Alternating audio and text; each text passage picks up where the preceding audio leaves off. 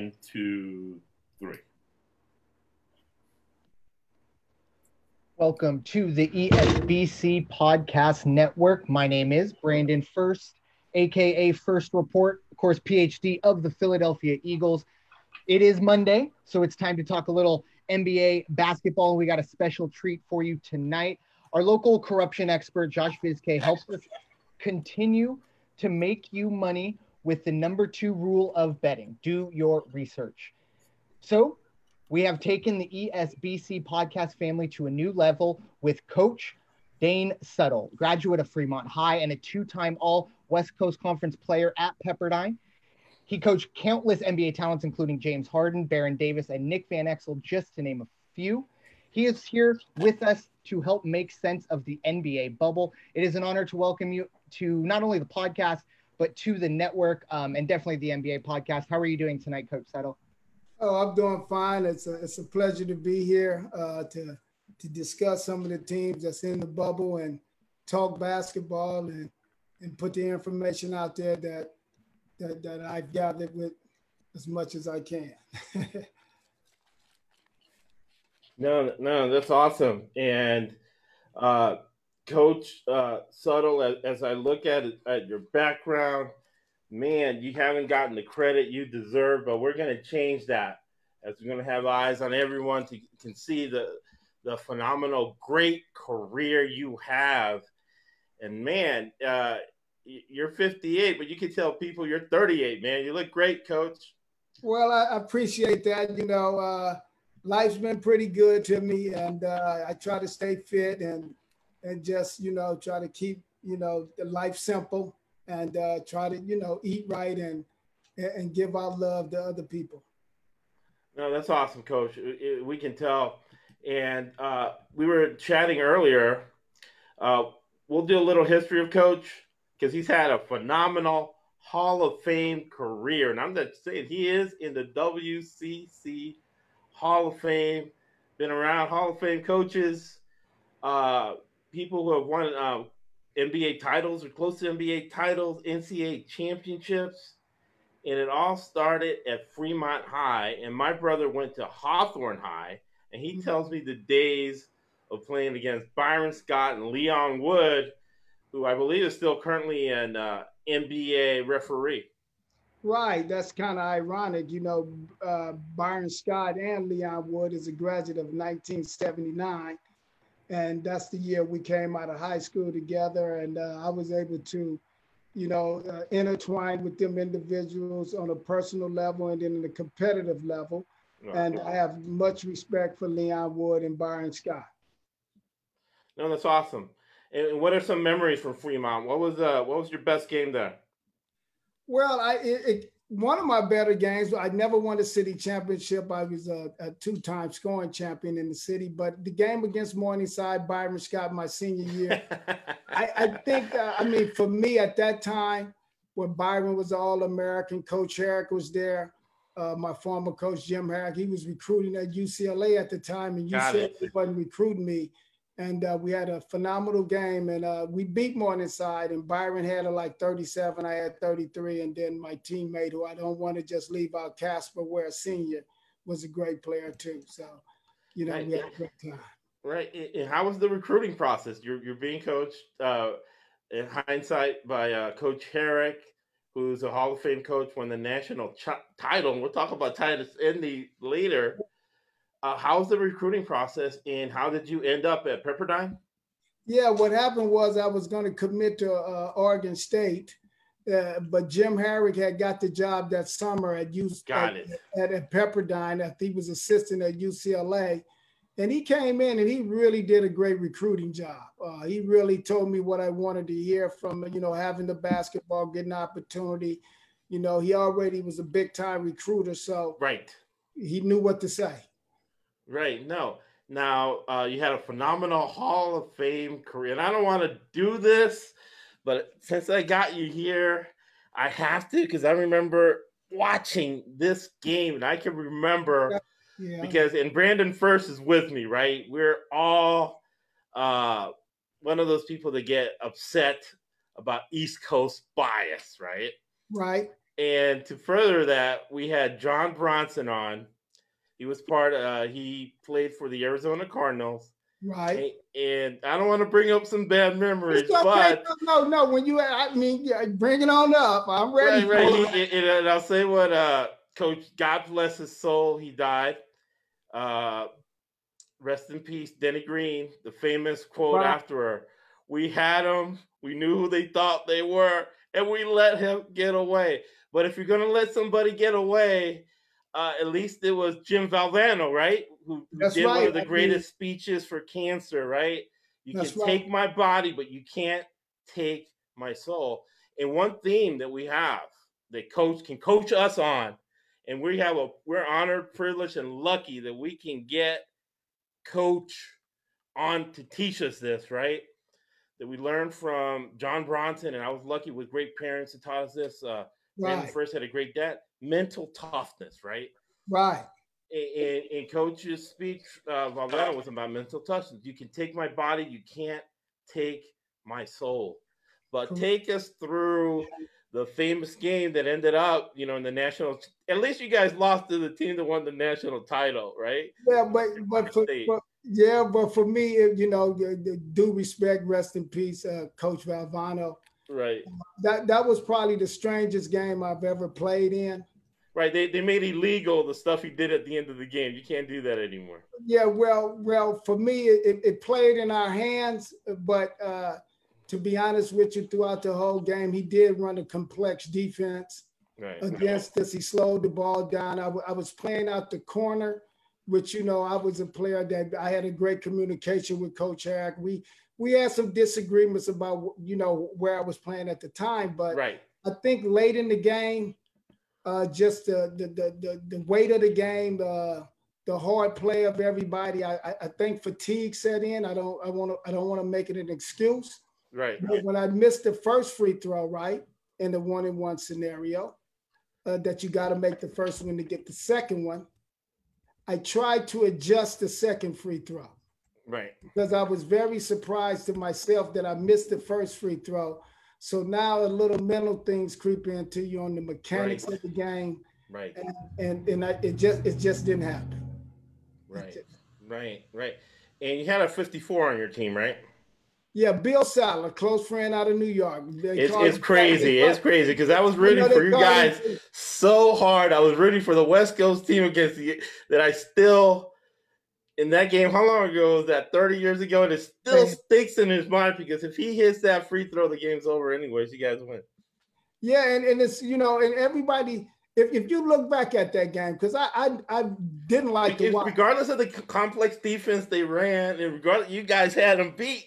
Yeah, but when I ran over the guy, I really didn't, like watching the game because it wasn't a good memory for me. But it was a box out at the end of the game where Cozell McQueen hit a shot with like 8 seconds that they missed the 1-and-1. We go to overtime, and then I could have redeemed myself. I foul out in overtime, and then watching it from the bench, it was really a nail bite for me because I thought we might can still put it out, but it didn't happen, and a lot of pressure went down on me, and I can take it. I've been there before, so I mean, it is what it is. So you showed a tremendous amount of mental toughness, right? Because people are different now these days. They kind of change a little bit. And, in our podcast, we give real talk to help people, right? To get them to reality that they don't get in other places. After that loss, a lot of kids would have crumbled. Correct. And then you go and you get drafted in the 7th round. 7th round, yep. The Kansas City Kings, right? And you go to that camp. You showed a tremendous amount of mental toughness. I'm sure you had to have from just reading it. You had to have dominated that camp to end up playing in the NBA. Well, I don't know who you talked to, but you kind of got it right. I didn't draft the 7th round. I really was hurt a little bit because I thought I should have went higher, but I looked at it. I had an opportunity.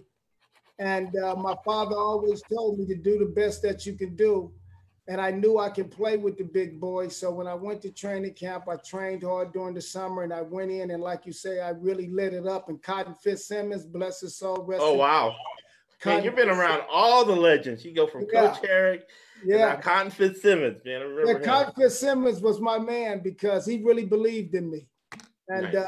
I remember the first day he told me to look for an apartment. You've made the team. Don't tell Eddie Johnson. Don't tell the other teammates that I made the team. And I can remember that day like it was yesterday. Man, that is amazing. That's amazing. And what's your best memories of playing in those old ABA days, right? Yeah, no, it was the NBA. Oh, okay. Yeah, my best days was, I think, when I went to Detroit and I scored 26 in the second half against the Detroit Pistons. Wow. I had a moment in San Antonio where I scored 20 points in the fourth quarter against the Spurs. Just playing against Dr. J, scoring like 18 points against them. And I think when we played Boston, I went 7 for 7 against the Boston Celtics one night where I didn't miss a shot. And I got to play against one of my mentors, Dennis Johnson, who went to Pepperdine. Wow. I played against him and Danny Ainge, and that was a moment too. The Celtics, the 76ers, always playing against the Lakers, Gordon George Gervin. Wow. Gus Williams, downtown Freddie Brown. I mean, I can name them all, but the original microwave. Oh yeah, hey, real players back then, real. In one conversation we were having, am I seeing things right? But I think in your day, in those days, those players were more skilled. In the NBA, no disrespect to the NBA guys, but you train NBA guys that are in now. It seems like back in those days, right? The players were more skilled. There wasn't the 3-point play, but the numbers were just as high. The scores in the games were just as high. And it seems like the league is watered down, right, compared to it was when you played. Yeah, well, it's a different basketball. I think the physicalities has left the game. Right. It was more physical back in that day when you look at the Michael Jordan back when he came up with the bad boys, the Detroit Pistons, when we played the Pistons, Chuck Daly now. It was a physical game. It was more about knowing guys coming out of college versus more like now high school. So you still kind of knew guys across the country, Doc Rivers at Marquette. So when you went up against these guys, you really wanted to play for your city, play for your neighborhood, your community. And it was just more than playing for the money. It was more playing for the reputation of where you come from and proving a point that you do belong. Right. I remember as a kid, because I was 9 years old, and because my brother was on the Hawthorne High team, you would go in and you would see the Lakers practice. I didn't know what I was watching in those days, but that was like 1979, Kareem, Magic, and all them. And what always stuck with me was what you just said, the pain and anguish, really, of the guys that were on the second team, right? Oh, yeah. Because practice was serious, right? Oh, yeah. I mean, if you went to a Laker practice with Pat Riley and, Paul Westhead, whoever was coaching that team with Magic and Kareem, just the level of basketball. It's just a different level. Right. When you at that other level, and it was physical. Right. No, and that was the time where I forgot the guy's name, but he started the year and then Westhead took over. Yeah. I remember Westhead running practices. Yeah, Jack McKinney, he coached me. McKinney coached me after Cotton. Yeah, he was a good guy. Oh, no way. Jack McKinney. Wow. Yeah, he came in after Cotton with the Kings my second year, but I liked the Jack McKinney. Nice fella. He really started the thing. And then he really did. He put that team together. Yeah. Phenomenal. That's awesome. And after the NBA, where did your career take you? Well, I had hooked up with an agent who you probably know now, right? Who runs the summer league in the NBA, Warren Legary. Oh, okay. Warren Legary was an agent back then with Leonard Amato. You just go from legend to legend. well. Warren Legary was a friend of Coach Herrick, so he recruited me to but I didn't sign with him right out of college. I signed with Rudy LaRusso, rest in peace. Remember Rudy LaRusso played with Jerry West. He Right. was my agent at first, but Warren Legary got me a contract in Australia, in Nice. Geelong. So I went over to Australia and played a year. Went over there and played 2 years. I had a great career over there, a couple of years. So I went to Australia, come back, tried out for the Rockets. I was the last cut. It came down to me and World Be Free. Oh I man. mean, I can give you stories on that, but I should have went to Cleveland, who really wanted me, because Gary Fitzsimmons had scouted me from college. Right. So I made some bad choices, but my career, I don't have no excuses. I played in the 6'5" and under pro league with Dave Robish. They had that pro league at one time. John Starks in it, Mario Elie. Right. A lot of guys left that 6'5" and under league and went back to the NBA. Did you play? Because I remember too, my family moved from Lenox and Inglewood area to San Diego. And I think it was, might have been 83, 84. Yeah, when you were in the league, right? And I remember that San Diego, because you said World Be Free, right? And I remember when he changed his name because he was Freeman Williams. Yeah, Freeman is a friend of mine. Yeah, right. LA. Man, okay. That's my guy. Yeah. And, you know, not to bring everybody down, but one of my memories, going to the sports arena, and now I'm in the habit of it. Now I'm 13, and now I know how to sneak into places, and I'm watching a practice, and I'm watching Jelly Bean Bryant's kids run around. Yeah. One of it was Kobe and Jelly Bean Bryant. So you played against Jelly Bean Bryant. I played against Joe B, and he was on that team with Norm Nixon, right? And them guys. Yeah, they had a good team. A lot of people didn't know about them, but they had a lot of talent. That San Diego. And Norm Nixon, you know, and you got to talk about the guards during that time. Freeman Williams, Norm Nixon. Yeah. The guy at Seattle and downtown Freddie Brown, Gus Williams. Gus Williams. USC. Man, you picked the wrong time, man. Any other era, you would have been an all-star. Yeah, you're right. Yeah, you're right. That was a great time. And the guy from New Jersey, remember him? Who had a short career, but he was one of Michael Ray Richardson. I got a book on Michael Ray Richardson. Yeah. Wow. Charlie Rosen, sent me a book on Michael Ray. Phil Jackson partner, Charlie Rosen, the writer. He coached me in the CBA. Charlie Rosen, yeah. Jeez, in the CBA. Did you see Phil Jackson in the CBA? I didn't see Phil, but I met Charlie, and me and Charlie still stay in touch. He's Phil Jackson's, publicist. Right. That's awesome. So if you haven't written the book, man, we'll get that deal done. We'll start writing that book tomorrow. And with our 20,000 downloads, 300,000 Twitter impressions, we'll sell some books, Coach. I appreciate it. Yeah. But, we'll beat Phil Jackson for sales, believe me. So now, and we'll talk next podcast. We'll come on as we'll break down the NBA, but we'll also talk about your thoughts on AAU, because you were, and I was about to say just little bit you told me, I was putting you right in. Because I believed it before. BBB Baller said it. Right. You manifest things and you speak things into existence. Yeah. Right? You know, Hall of Fame AAU coach. Can you tell us a few of your favorite players, best players you coached in AAU besides your son? Yeah, well, James Harden. I mean, I don't have to the say best player right now in the NBA, and I do have a question about him. Yeah, go ahead with James Harden, and then I'll introduce. Yeah, he was a little chubby, but he had a very high IQ. I ran a 3-guard front offense, and when he would get the ball on the isolation, I would always tell everybody to move to the other side of the court. Similar to what Houston's doing. No, right. A lot of people say, well, he don't pass the ball, he dribbled too much, but he scores or get fouled, and he's a high percentage player. Right. That's why I even isolated him in the 9th grade. And I told my son, Dane Jr., I told him, I said, that guy James Harden we got on our team, he's special. And I told his mother, Monia, I said, I went by her house one day and I said, born his kid, never get hurt. This when he was in the 9th grade. I said, he's going to do special things. I really saw it. Yeah. And you can speak to this. Because I saw somebody gave me an underground game in the summer a few years ago.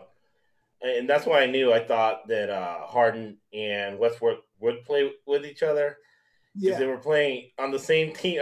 They must have been planning it because they were on the same team in this underground summer tape, and man, they were going end to end for hours like effortless. So even it might have been chubby. You as his coach could see that maybe like crossover dribble Iverson. There were guys with enormous amount of lung capacity that even though they might not have worked out, they never got tired. They never get tired. Yeah, and I think that's a testimony to the love of the game. Right. I think when you love something, I think tired don't even come in. James Harden is a basketball junkie. He'll play for no money. And I've seen him do it. He just loved basketball. And, it's a blessing that he's, been able to show the world how good he is. And he's smart. And really, I felt like, as a business guy, I would always object to this and say, no, speak your mind. If you're smarter, tell people how smart you are. But I think he bided his time, and he's almost put that team together, regardless of the analytics, as a GM, and gotten Westbrook on there. Oh yeah, he's. And now I got more insight. You put that offense in his brain in ninth grade. He has much respect for me. James knows that that year I got to work with him. I was around him after that also, and I instilled some things in him. Right. He really took to it really well. But that guy is, like you say, he's a genius on the basketball court. He's really was a point guard in college where everybody thought he was a two guard, but he uses both of them to his advantages. The mindset of a point guard and the scoring ability as a two guard, it makes him that kind of guard, the best guard on the planet. Right. Now, one guy who always makes a lot of news, and it'll be interesting to see your insight, is Byron Davis. And maybe we can get him on the podcast and have him break things down Davis. For us. They're saying that Byron Davis was the one that planted the seed in the NBA front office and Adam Silver that maybe you have to get Sterling out of the NBA because of the way he treated Byron Davis and how he was really verbally abusive to Byron Davis on the court. But I remember him at UCLA. What a great natural talent. He took his talent to the NBA. What are your thoughts on Byron Davis? Yeah, before he hurt his knee, I think he would have probably, been a Hall of Famer. I met Byron Davis maybe 8th grade. He came up to the Drew League as a young player, playing in that pro league. He was on my team. And then I met his sister, Lisa. So when he was in the 9th, 10th grade, I was honing his skills, believe it or not, up at UCLA at that time, because he was going to Crossroads in Santa Monica. I was close friend of his high school coach, Daryl Roper, former Fremont Pathfinder, was Baron Davis' coach, because Baron Davis grew up over Alpha-Town by Fremont High. Okay. But he commuted over to St. Monica, Crossroads in the Santa Monica area. But Baron Davis was a talented individual. He had everything you had in a package. He can handle. He had crossover. He had super bounce. He had a high IQ for his age. He was only 5'9" or 5'8" in the 9th grade. Then he grew to about 6'2" in the 11th grade. Then he shot about 6'4", 6'5". So he kind of had the little man complex. Then he got bigger and stronger. Then he formulated to become a beast. Wow. And again, another very intelligent point guard. And man. Oh yeah. Man. Yeah, he can do it.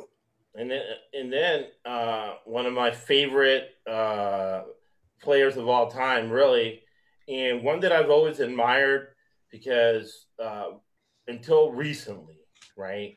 And we all got to give him a chance, Coach Cronin. Tyus Edney was at UCLA for 14, 15 years. It didn't matter who the coach was. Right. Tyus Edney stayed because he's so consistent, right? Oh, I love this guy. No, I love him. I love everything Tyus Edney represent. I met that young man when he was at UCLA through Coach Herrick. Right. Got a chance to work with him in the summer, but his personality, his spirit as Is he the fastest guy you ever seen from end to end? Oh man, you saw that guy. Yeah, Ty said, yeah, I saw him last year. That's right before Cronin came in, but he's a wonderful. He still looks like he can play.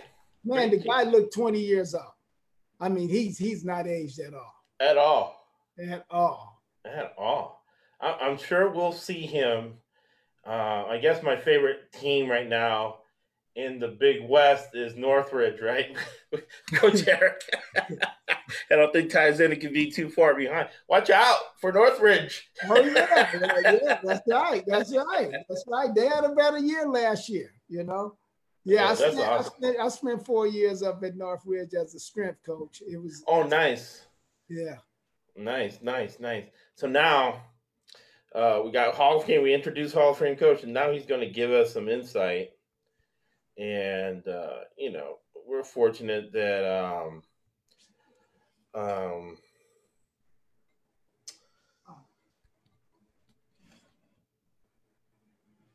we live in the richest country in the whole wide world, right? And that sports betting has now been legalized in 22 states. However, around 30 to 35% of our downloads are in areas around the country that are so-called lower income areas. However, there's a strong underground economy that'll turn up economy, a higher economy that takes our information and they monetize it, right? And that's one way to combat income inequality. So Coach is now going to make us all a lot of money, and we're going to make Coach money too. So he can spoil the grandkids. And he's going to give us insight because I'll repost it again. We have the top 10 rules because the same way you pick a security, right? Because I'm in financial services. So I got securities licenses. I have an MBA, MBS. Right. My claim to fame took $5,000 in a all-white community in rural Florida, Pinellas Park. 80% of the houses are trailer parks, and I sold that restaurant for $600,000. That's only something God can do. But faith without works is dead. So a lot of what we're teaching, we're combining what Coach is giving us, and what Coach is giving us from mathematical, technical business standpoint is what they call fundamental analysis. So Coach is going to give us some fundamental analysis on all the teams that aren't the Lakers and the Clippers. And we'll go one by one. Okay. You want to go bottom up or top down? You can go bottom up. All right. Because these teams are interesting. And I would like you to educate us, too, on your thoughts on the importance of role players that we talked about earlier, how serious it is. Oh, yeah. Role players coming up. So let's start with, from the bottom, let's start with the Sacramento Kings. Okay. Yeah, I like this team. They're a young team, with Marvin Bagley and Fox. I like Luke Walton. I think you got to give him a little time, though. I think he was under a lot of pressure under the Lakers. I think he'll do a better job at Sacramento. They seem to have a pretty good perimeter team. I think they're 2 years away from being a team that can play above 500 and be a team that can get the 6 to 8 spot in a couple of years. I think they got a ways to go, but I like the direction that they're headed right now. Vlade Divac is the general manager. Yeah, and I guess you confirmed maybe what Brandon First was convincing me of, that Coach Walton hasn't, and you're as a veteran coach would know, he hasn't really developed yet as a coach. Yeah, it's like you say, I don't think he's found his niche yet, but I think he has a lot of wisdom. I think he's bright. I think the players like him, and I think that's a big asset in sports today, is that the players got to like the coach. Right. To make them what you call a die for. And I think he has that canny ability about him to have players that really like him and buy into him. Okay. So in the bubble, in what was going on out, the lack of depth. And I'm speculating about this, but that's why I love you having on the podcast, because we can speculate, but and you can tell me when I'm wrong, because I'm often wrong. No, Right? no, I only agree with my wife about 50% of the time, and Brandon First tells me when I'm wrong too.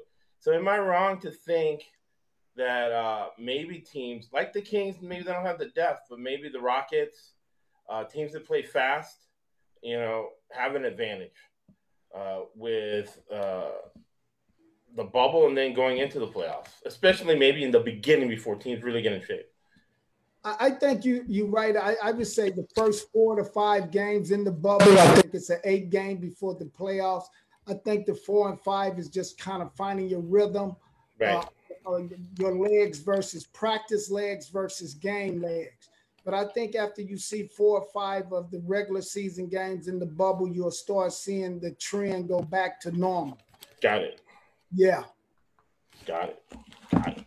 That's valuable information for a coach that we'll be able to monetize. And sports betting will be legal in California in 2021. It's amazing. It's amazing. Now, our thought process, and we'll be selfish and have you as our expert, but you don't have to comment on this. But our conspiratorial thoughts between First and myself, we felt that the Pelicans got the teams they're playing against. You're smiling. You know where I'm going with this. Their winning percentage is about 300. And the Trailblazers, the people they have to, it's almost 700, their winning percentage. And we don't think it's an accident, Coach. If you could talk to, what do you think? Because that's in a way, and you got an underrated coach too, right? Who's done something with nothing a lot of times. Now he has a little bit of talent over there, young talent. But you're saying Lonzo Ball, Zion. If you can break us down on Zion, is he hype? Is he hype? Or is he for real? You got Brandon Ingram, and you got those are the former Lakers. Lonzo, Brandon Ingram, and Zion. Yeah, they're a very interesting team, right? Right. They have a lot of upside, as you say, in sports. Right. My opinion on Zion Williams, at Duke, I would still had a lot of questions marks about him, about the weight. I'm still a little concerned about the weight, how healthy he's going to be. And every expert says that. So I'm not saying nothing that nobody else would say, but he's an explosive player. And one thing I've watched, right, you got to watch these players that's a star, like he's starting to become. Other players start watching him, and it makes him even better because they're not really playing against him. They're starting to watch him. And when you start to watch, like playing against Michael Jordan and them great ones, you start watching them while you're on the court, and then they become more dynamic. So I think he's starting to get that around the league, that they're watching him, and he's really gonna tear up the league because they're watching him versus playing against him. Right. And Lonzo Ball, I still got my question marks about him, but he has come a long way. You would have picked DeAndre Fox over Lonzo Ball if you were a GM. Exactly. Yes, I would have. Yeah, I like Fox speed. I like his creativity, and I like his guts. Right. Intestinal fortitude, that mental toughness, which, if this was a different situation, that's who you would go to war with. Now, in business, right, in fundamental analysis, when you pick a stock, you look at the corporate governance, right? And the corporate governance we're here would be Alan Gentry. As you can tell us about his coaching style, and I would guess, right, it's a fast style that it's probably going to be, advantageous early on. Yeah, well, I think it fits his style of players. Right. I think this up-tempo basketball, I have mixed emotions about it.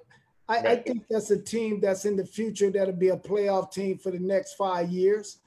Barring they don't lose no players and no trades. But looking at even though you say the schedule they're going against is a 30% schedule, I'm not sure if that's how you pronounced it, but right. I did.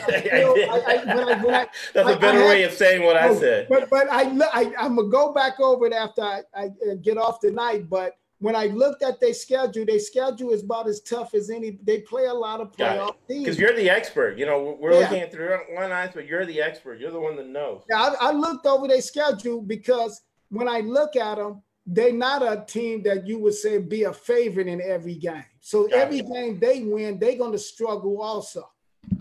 So that's very valuable to us.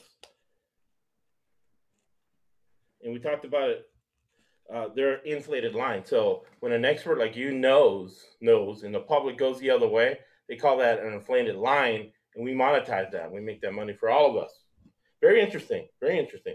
And now, I think his name is Stutz, or the coach at New Orleans, because really, other than McCallum and Damian Lillard, nobody, I would have to struggle to think about other guys on the Trailblazers, right?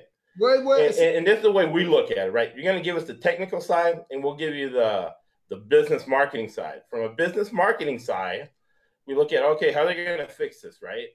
Adam Silver, right? And we'll talk about it next week. I'll send you the email. But Adam Silver has donated over, $32 million to Duke University, right? He's on the board of Duke. And where's Zion from? Duke. So that's why we're saying that Damian Lillard and friends were put in a maybe less than advantageous situation. But if you could talk to that coach, who seems like he, from our vantage point, he does more with less. And Damian Lillard, man, he's Terry Stotts. Yeah, he come out of that George Karl tree. Got it. It makes sense now. Yeah, he's a very sturdy type coach, very well respected with his players. Now they have Carmelo Anthony is an interesting player with the weight loss. Got it. Now I want to see how he play on the defensive end, but offensively I think he's going to step up a little bit. This team is a little tricky. When I looked at their schedule too, I think they're going to be hard set to catch Memphis. I think that first game back in the bubble, they play Memphis. So that game going to be critical for Portland when they first come to the bubble in the 8-game regular season. If they lose that game, they can almost write their ticket for the playoffs for Portland. So, that's how I see Portland. A dangerous team. I don't like their depth. I think their depth is a little bit questioned. They got some young players over there, Gary Trent Jr., Nashor Little, some of these guys over there. I like Zach Collins, though. I do like Zach Collins from Gonzaga. Yeah, I like him from Gonzaga. WCC, right? Yeah. Right, WCC. And we have one of the owners of the podcast, Raider Jim. And we'll get you so you can start watching our podcast. He comes in and he does the horses in Del Mar, and he told me, hey, watch out for the Miami Dolphins. You got to start picking them, and they won 8 in a row. That's Raider Jim. And he's the one who's good friends and got us Tim Conway Jr. from KFI. Oh, okay. And to connect it with you, I, and we call him the PhD of the Philadelphia Eagles, Dr. First. Yeah, Philadelphia Eagles. You and I will have a little birdie at KFI, right? We can say we're providing NBA picks, and man, you've given us, especially depth. Depth is a good determination. So, to recap, the Portland Trail Blazers do not have the depth we would prefer on this level. Yeah. And speak to us about Murat and the Memphis Grizzlies. Oh, I really like this team. I think they've done a wonderful job. They've had a lot of, general managers, front office changes. And to get a rookie of his potential and talent, to put him in a spot to be in the playoff right now with a 3-game lead, I think, on all the other teams outside the bubble is very impressive. He'll win Rookie of the Year. He may get some votes for all league, but that young kid is a fantastic. I like Dylan Brooks, former Oregon Duck player. Right. He lost a lot of weight and he changed his game. That's a question I like to ask. What was the thought process in the way he was when we saw him and it was crazy, right? In crunch time in the Final Four, coach sat him down. Right. I liked that Oregon team with Jordan Bell and them. Man. Yeah, Jordan Long Beach Poly. But Yes. They won me money. I'll say this. Yeah, North Carolina was -6, and I was like, that's easy money with Jordan Bell, because he reminded me, right, of when you were playing, where people protected the post. People don't protect the post away when you played. Hey, I really like Jordan Bell. He's what I call a tough nail. He's a little undersized, right? But I think he's worth a free agent, and I think he just signed with Cleveland or somebody. But that Oregon team was good. Memphis is a dangerous team, but if they get in the first round, and I got them getting in, I want you to know that. All right. I just don't think. With a 3-game lead with 8 games to play, right? It's going to be very, very hard for the other teams to catch Memphis. I like Memphis. Nice, Memphis. So he's a dynamic player, and we'll get to this a little later, but we'll get to it now that I'm thinking about it, because you mentioned that 3-game lead with 8 games to play. When you're looking at, let's say, Rockets, Thunder, Jazz, Nuggets, Lakers, Clippers, is at least the first couple of games more like training camp, like you said, or developing the legs, like you said, from practice legs to game legs, and then you're gonna have to get to playoff legs pretty quick.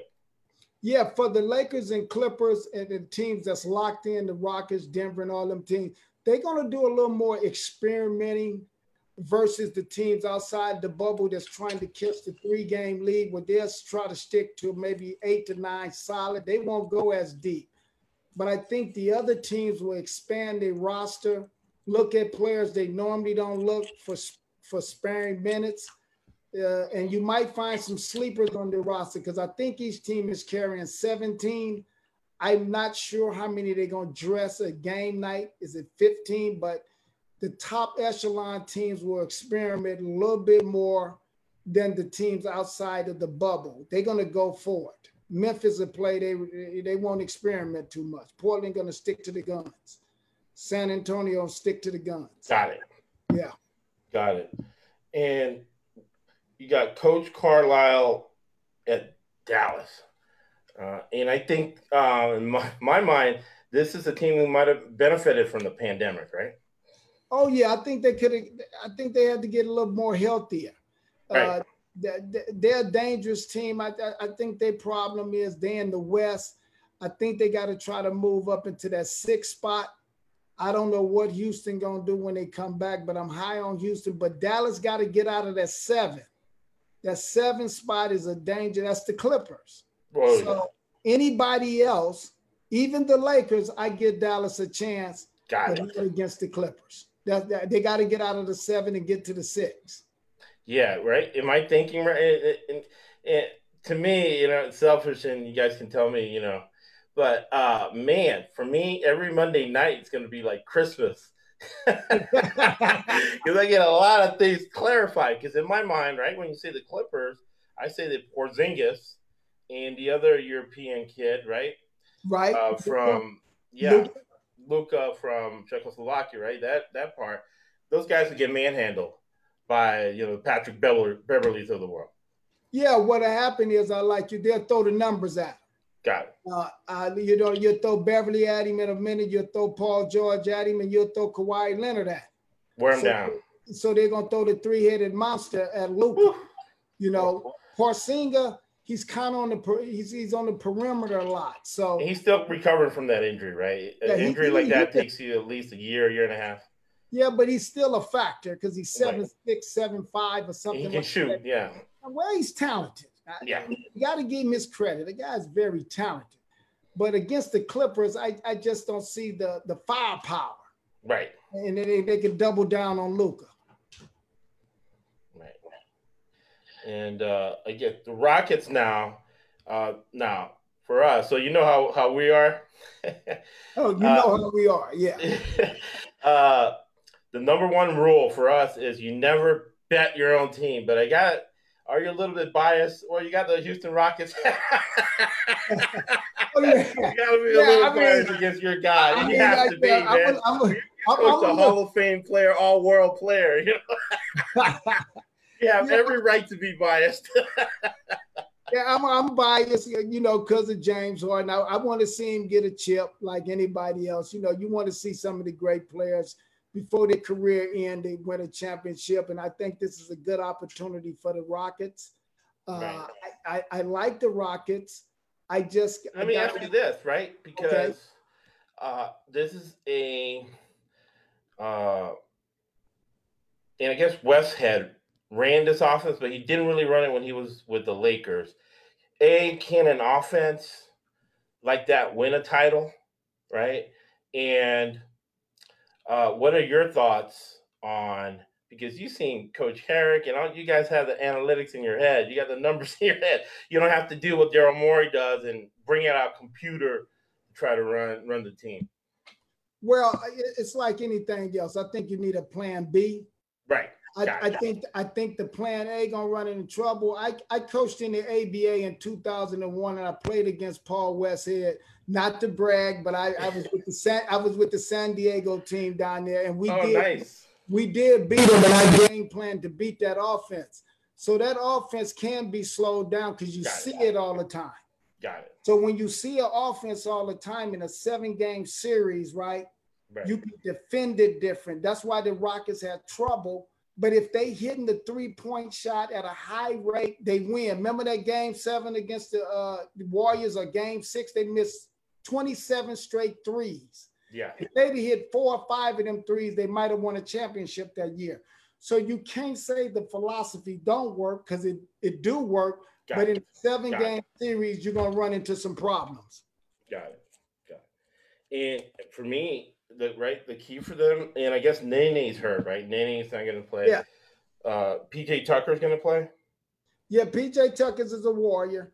Their problem going to be rebounding. Got it. I don't think it'll be perimeter defense. They're pretty good on the perimeter. Elston Turner does a great job as a defensive coach. I played in the CBA with Elston. Wow. I remember him. Elston is a great defensive coach. I think on the defensive end, they'll be able to cover the perimeter. But what they're going to have problems is when the shot hit the rim, can they get the rebound? Right. So it'll help them if Tyson Chandler has anything left in the tank, right? Right. Can he get the rebound? Is his mobility and his activity good enough? I don't know if he has the same activity. So they're going to struggle on second. If they're giving up second shots, that's like a balloon, right? Losing his win. And that's what's going to happen. The air going to come right out the balloon. And one last question on the Rockets. It seems to me that when Eric Gordon has it going, they're in trouble. That's your 3-guard offense right there. Hey, that's it. No, if Eric Gordon comes back healthy, that's that 3-headed monster that he brings a lot to the table to relieve some pressure off of Westbrook and Harden just to hit that big shot. And I think you touched on a great point there. He is the X factor for the Rockets. Wow. We got the Encyclopedia of Basketball to help us. We've learned so much on this podcast. Christmas every Monday night. And the teams we're going to close with are going to be the Thunder, the Jazz, and the Nuggets. In the bubble, right? You look at the Thunder, and they've had a better year than a lot of people thought. Chris Paul has behaved himself, for lack of a better word. Yeah. And Billy Donovan, he was making a lot of money in Florida, no state tax, and then he had a private school investment. He was doing well in Florida, but he wanted to coach in the NBA. Like you said, it had nothing to do with money. He wanted to be an NBA coach, and he wanted to win with defense. And I guess his contact is Coach Popovich. Let us know your thoughts on the Oklahoma City Thunder. This is a team, like you say, they kind of, to me, snuck up on everybody when Chris Paul went there. They get the kid from the Clippers, the young kid, Alexander. And they're getting Roberson back, who's a great defensive perimeter player. They got Steven Adams. Right. I think they got the Grant kid. I'm not sure. I think the Grant, one of his sons. This team, This team, I think, can get past the first round. I don't know who they're going to match up with. That 3, 4, 5, and 6 right there. 3, 4, 5, and 6, and 7 is interesting in the 8-game bubble. But if they get the right matchup, this team, Oklahoma, could be dangerous with Billy Donovan and Chris Paul at the helms with some of that young talent around this team. You got to be careful. And am I thinking correctly, you as a Hall of Fame veteran coach, that you mentioned George Karl, right?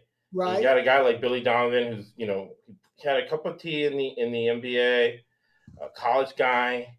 He in a small market team.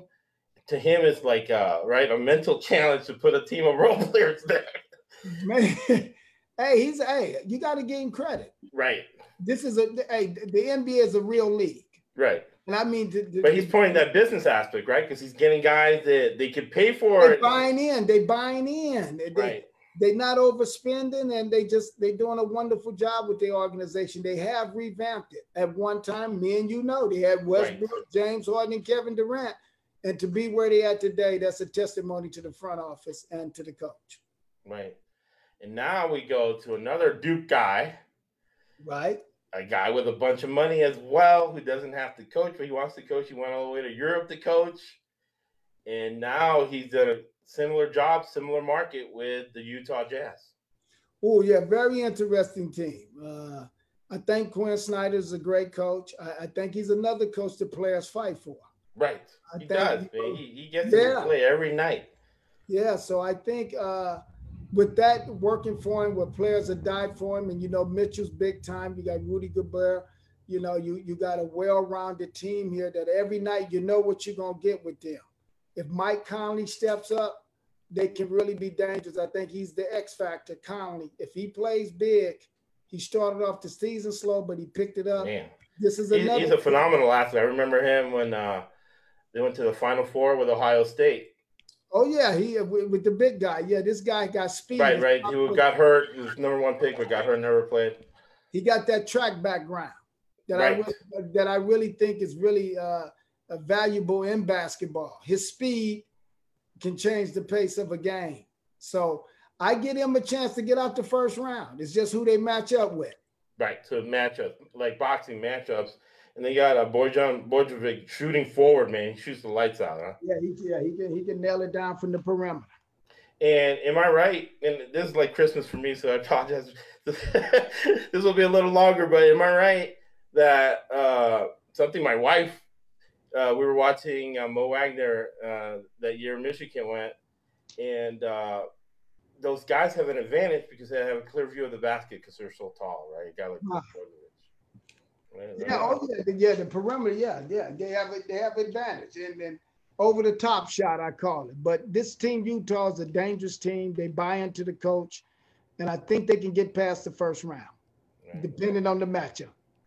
Depending on the matchup, and then one team you always wonder about, because to me, from a wagering standpoint, we call this a fake team, a team that they're good, right? They're good fundamentally. They remind me, and you can tell me more about the lineage, but in a way they remind me of Milwaukee as far as their position, the fact that they're good in the regular season, but in crunch time, the more talented teams beat them, right? Like the Lakers, so forth. The Denver Nuggets, and if you can speak to their coaching philosophy, their coach, and they really rely on that European center. Oh, yeah, they run everything through him because he's a very fundamental big. Jokic. Yeah, he's a superstar in the NBA. So if you're going to start a team like the position they in, they don't have like marquee name players, but they have a team that I think buy into their coach also. They got good speed, though. They do have good speed. They got a deceptive, speedy team from one end to the next in the transition game. And the kid Murray is a pretty solid guard. I don't know if he's a star yet, but this is a team that I don't think will get out the first round. I'm like you. Okay.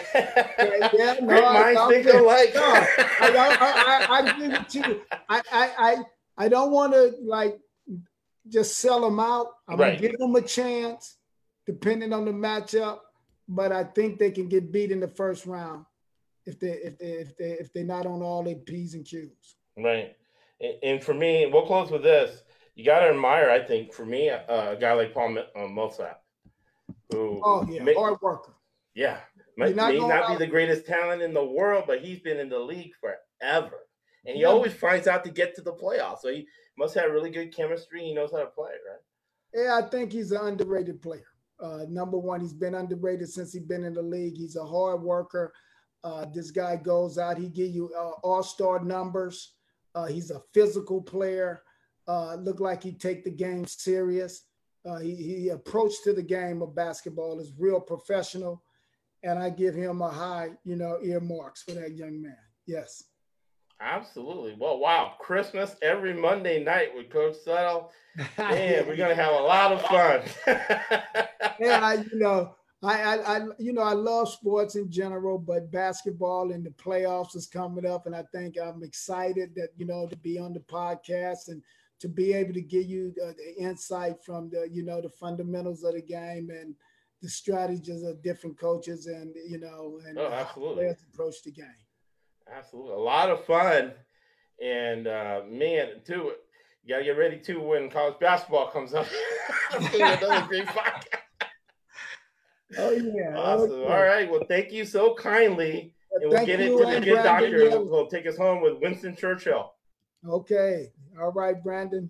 Well, thank you. That was awesome, by the way. And it was in my favorite part. I thank you. I wasn't sure if Josh was going to go there, but what we started about earlier with the NC State game and the mental toughness. I think that's one thing.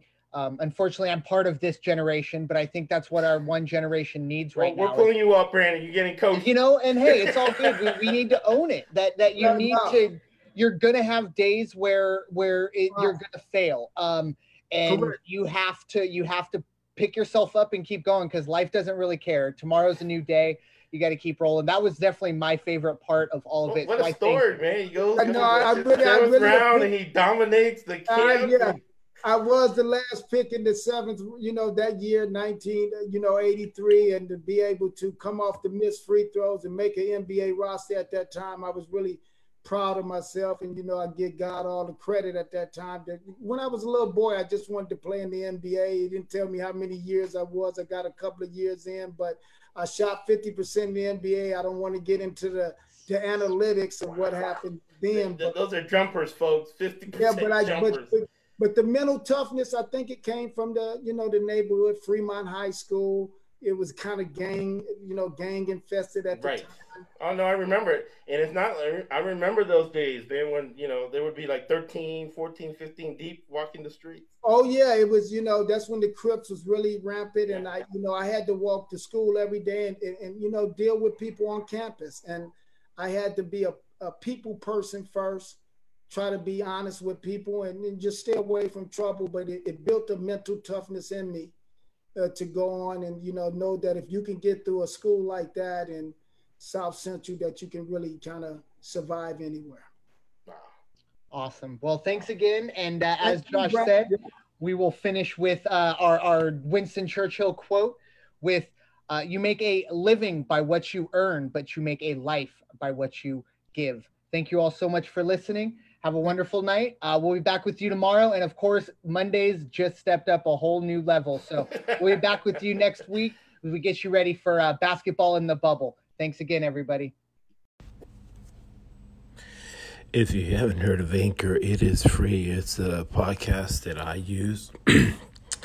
And they really do a good job for us here at the GFSN Betting and Team Report podcast.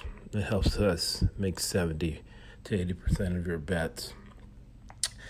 Now, download the free Anchor app or go to anchor.fm to get started, my brothers. I'm the best there is.